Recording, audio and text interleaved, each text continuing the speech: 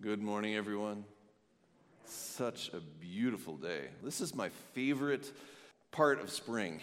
The earlier part of spring is muddy and kind of nasty, but right now it's just gorgeous, seeing new life everywhere all around us. Will you pray with me, please? Heavenly Father, thank you for showing us the depth of your love through the life, death, and resurrection of Jesus. We often live like we are walking in darkness, but you call us to walk in the light of Christ. Through your Holy Spirit, wake us up. Help us lay aside our dark thoughts and words and deeds. Shine your light on and through us so we live like the day is here when your kingdom comes in its fullness. We pray it in Jesus' name. Amen. Well, this whole school year, we have been teaching our way through Paul's letter to the Romans, which is Paul's fullest explanation of the good news of Jesus. Today's theme is love, for the day is near. So I invite you to open your Bibles, if you have them with you, or grab the Pew Bibles in front of you and turn to that. In your Pew Bibles, it's page 1365 or 1765. If you've got your own, you turn to the New Testament, go past all the Gospels, Matthew, Mark, Luke, John, and Acts, and then you get to Romans. It comes up first because it's the longest of Paul's letters. So Romans 13. Last week, I reflected on what Paul says about showing honor and respect to the people around us, especially to those who are in authority over us. The Bible Project has both a poster and videos that walk through the entire letter, and it shows how this whole letter is just beautifully woven together. I want to play just a brief clip of their second video on Romans, a little section where they're talking about what Paul is saying in chapters 12 and 13 to catch us up with where we are in the story. Remember the big picture. Because of their faith in Jesus, Jews and Gentiles are now together Abraham's family, that new humanity that's being transformed by God's Spirit. And so, this is how God's fulfilling his ancient promises. Therefore, the only reasonable response is for these Jews and non-Jewish Christians to be unified as the church. In chapters 12 to 13, he shows that this unity will come from a commitment to love and forgive each other. Love will look like everybody using their diverse gifts and talents to serve one another in the church. And it will also mean humility and forgiveness. When these different ethnic groups and cultures come together in Jesus, conflict is inevitable, and it can only be overcome through the hard work of forgiveness and reconciliation. This is how they will show the greatest of Christian virtues, love, which fulfills the Torah's greatest commands to love God and love your neighbor as yourself. So the good news of Jesus has created this new people and unites the church. Love is what prompts us to serve one another and to forgive one another and to be humble with one another. And it fulfills the law. Paul goes on in verse 8 to say that we should owe no one anything except to love one another. For the one who loves another has fulfilled the law. Paul then lists several different commandments. Don't commit adultery, murder, steal, covet. And then he says, love your neighbor as yourself.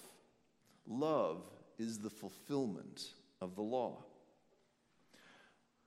If you think about it, all of the commandments that God gives are there to protect us. It shows us how God wants us to respond to his incredible, gracious love that he showers on us. Jesus summarized all the 10 Commandments and all the law and the prophets with two things. He said, love the Lord your God with all your heart, soul, mind, and strength, and love your neighbor as yourself. Danny Gokey has a popular song on Christian radio right now by the title, Love God and Love People. And the chorus goes like this: gotta keep it real simple, bring everything back to ground zero, because it all comes down to this: love God and love people. We're living in a world that keeps breaking, but if we want to find a way to change it, it all comes down to this: love God and love people. It sounds so simple, doesn't it? Then why is it that we find it so difficult to love God and to love people so much of the time? Besides this, Paul continues, you know what time it is, how it is now the moment for you to wake from sleep. We have in both of our kids' bedrooms, they have clock radios, set so that they'll get up in the morning. We have it set to the same Christian music station. Cassidy calls it friendly torture. Because the people on that morning show are so friendly and outgoing, and yet Cassidy does not want to get up. My roommate in college had a horrible time waking up in the morning. His bed was up on a loft, way up near the ceiling. And so what he would do is he would set his alarm down on his desk underneath the loft. But even so, there were so many days when he would hear the alarm, get up, climb down the ladder, hit the snooze, climb back up the ladder, collapse back into bed without ever even really waking up. Not just once, but like 4 or 5 times in a row. The evil one would love for us to sleep the day away or sleepwalk through our entire lives. C.S. Lewis said that the devil loves to keep us fuddled. He means confused, tired, not thinking straight. The enemy tries to intoxicate us with too much to drink, too many possessions, too much information, too much noise, and too much busyness. He makes it so easy for us and so tempting to just crawl back into sin, right back into our old habits and comforts until we're sound asleep. So Paul comes today to wake us up. He says, the hour has come for you to wake from your slumber, because our salvation is nearer now than when we first believed. The night is nearly over. The day is almost here. Now, when he talks about the day being almost here, he's talking about the day of the Lord, which all the prophets promised would be when God wipes out everything that causes evil and sin and makes everything new. Our world desperately needs that day. We desperately need Jesus. You just look at all the pain, the grief, the despair that fills our world. Not just from the pandemic that we're going through, but disasters that are happening and tragedies, personal ones and national ones. You look at all the conflict that causes these things. Conflict between neighbors, conflict between races, conflict between countries. A little over a year ago, I was teaching a class on the book of Revelation. And that book kind of opens our eyes to see the war, the ongoing war between God and Satan, between the forces of good and the forces of evil. Revelation describes these cycles of plagues and destruction that are a little all too familiar to us right now. But just when things are just going completely crazy and you just can't think that anything will exist anymore, suddenly you're back in the throne room of God. And you see all these angels and elders and living creatures bowing down in worship before God because He is the one who is in control, no matter what is going on in our world. The pandemic forced us to cancel our last 2 classes on Revelation, which where we were going to look at chapters 21 and 22, the end and the climax of the book. Well, if you didn't get that far, if you haven't read the end, spoiler alert, Jesus wins. All forces of evil are swept away. The new Jerusalem comes down out of heaven from God. The river of the water of life flows from God's throne, and along its banks grow the tree of life, whose leaves are for the healing of the nations. And at the very end of the book, Jesus says, "Behold, I am coming soon." And the writer of the book says, "Amen. Come, Lord Jesus." That day can't come soon enough. The night is always darkest before the dawn. Paul says the sun is about to rise, so don't let yourself get lulled back to sleep. Jesus said something similar in Matthew 24. He said, "Keep awake, for you do not know on what day your Lord is coming. The Son of Man will come at an unexpected hour."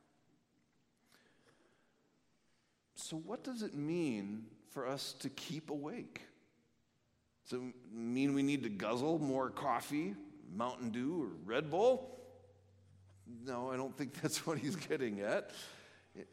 Both Jesus and John the Baptist, the very first thing that they said when they were starting their ministries was, "The kingdom of God is at hand.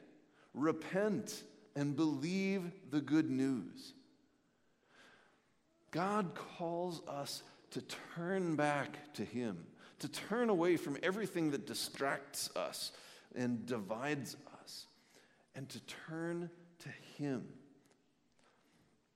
After Jesus was raised from the dead, His disciples asked, "Lord, is this the time when you will restore the kingdom to Israel?" They thought Jesus was going to kick out the Romans and bring up Israel and make them into the greatest nation in the world. But Jesus said, "It's not for you to know the times or the seasons that our Father has set, but you will be my witnesses in Jerusalem, in Judea, in Samaria, and to the ends of the earth." The disciples watched as Jesus was taken up into heaven, and they stood there staring into the sky until 2 angels showed up and said, "Men of Israel, why are you standing here looking into the sky? This same Jesus whom you saw go up into heaven will come back in the same way that you saw him go." It's like they were saying, "Go on, you've got work to do." The disciples returned to Jerusalem and devoted themselves to prayer. And a few days later, just as Jesus promised, the Holy Spirit filled them and sent them out to the ends of the earth to spread the good news. Now it's our turn. In the reading we heard from Ephesians 5, Paul says, "Wake up, O sleeper, rise from the dead, and Christ will shine on you." Make the most out of every opportunity. Do not be foolish, but understand what the Lord's will is. What does God want us to do? He wants us to join him in what he is already doing. Our deacons are reading a book together called Joining Jesus on His Mission: How to Be an Everyday Missionary. And the basic idea behind the book is that Jesus is on a mission, and he invites us to come with him. We don't have to do a mission for God. We just get to join him in what he's already doing. Jesus is already at work in all the places and the people that you come in contact with every day. Jesus said, "Open your eyes and see that the fields are ripe for harvest." To be an everyday missionary, you don't have to sell everything that you own and move to a far-off country. God wants to use you exactly where you are. And it can be so easy. One of the things that Jesus did was enjoy people. You ever noticed how many times in the Gospels Jesus is hanging out with people, going to parties, having dinner with friends, and there is when he heals someone or changes their life with just a few words? Jesus is still doing the same things today. If we want to be missionaries, all we have to do is enjoy people, get to know them, build relationships and trust with them. Not so we can then, kind of find a way to work Jesus into the conversation and get another notch on our our pole. No, it's about discerning what Jesus is already up to in their lives and then responding to it. The authors of the book compare it to picking an apple. If you go to a tree and just grab an apple and it's not ready and you try to yank on it, you just end up carrying away the whole twig, the whole twig or even the whole branch. But an apple that is ripe will just come right off in your hand. People are like that. When they are ready, when Jesus has prepared their hearts, it's as simple as it just coming off in your hand. Apples and people can't be rushed. It's up to Jesus to ripen them. All we have to do is be aware and be looking for and then responding to what Jesus is already doing. We're called to show love, extend grace, build friendships and trust.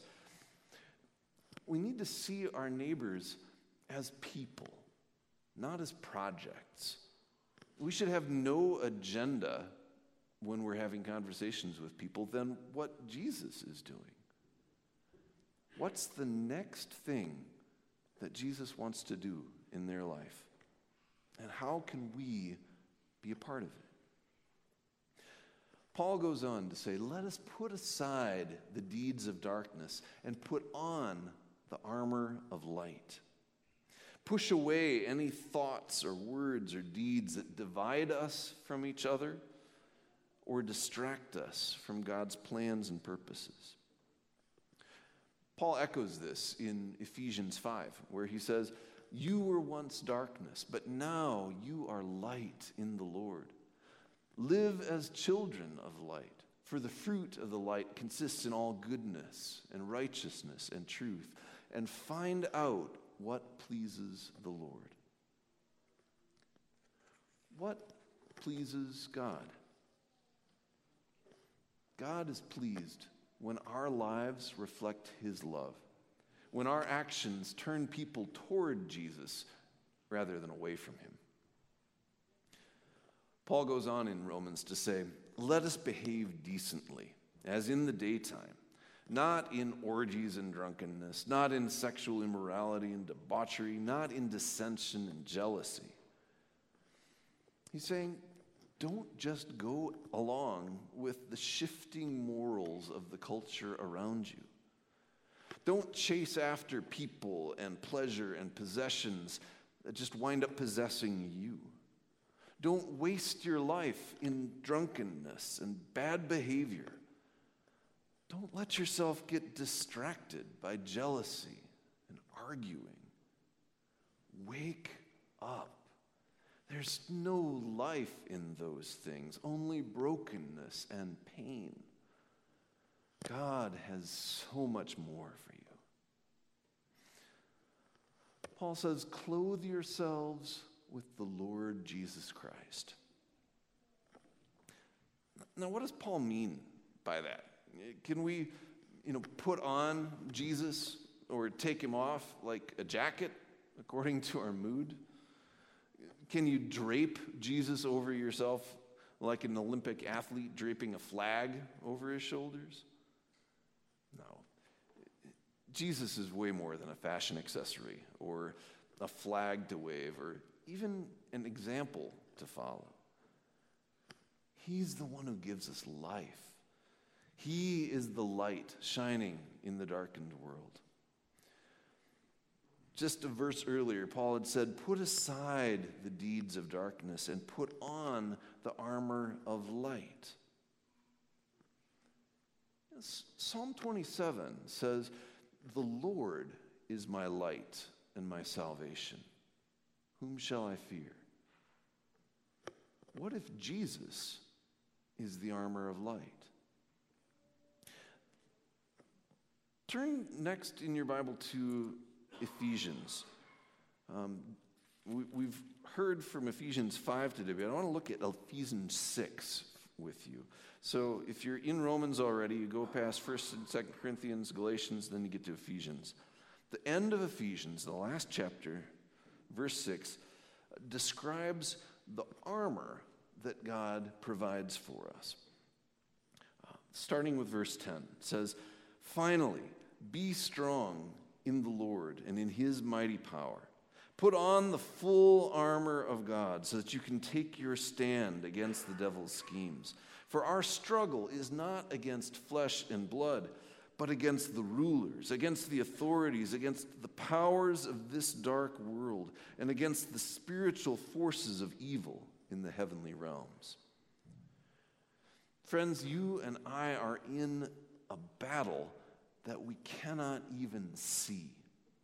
So we need the armor of God to protect us. Therefore, put on the full armor of God, so that when the day of evil comes, you may be able to stand your ground, and after you have done everything, to stand. And then Paul starts using the image of all the pieces of armor that a Roman soldier would put on. But if you think about it, every single piece of armor he describes actually points to Jesus. He says, stand firm with the belt of truth around your waist. Jesus said, I am the way and the truth and the life. He says, put on the breastplate of righteousness. Jesus is the one who sets us right with God and with each other. On your feet, have them fitted with the readiness that comes from the gospel of peace, the good news that Jesus is our peace. He is the one who reconciles us, and true peace only comes from him. In addition to all this, take up the shield of faith with which you can extinguish all the flaming arrows of the evil one. That's faith in Jesus, trusting in him that he protects us. Put on the helmet of salvation. Scripture says that Jesus, that there is no other name through whom we can be saved. Salvation comes only through the name of Jesus. And then finally, take up the helmet, take up the sword of the Spirit, which is the Word of God. And not just the written word, but the living word.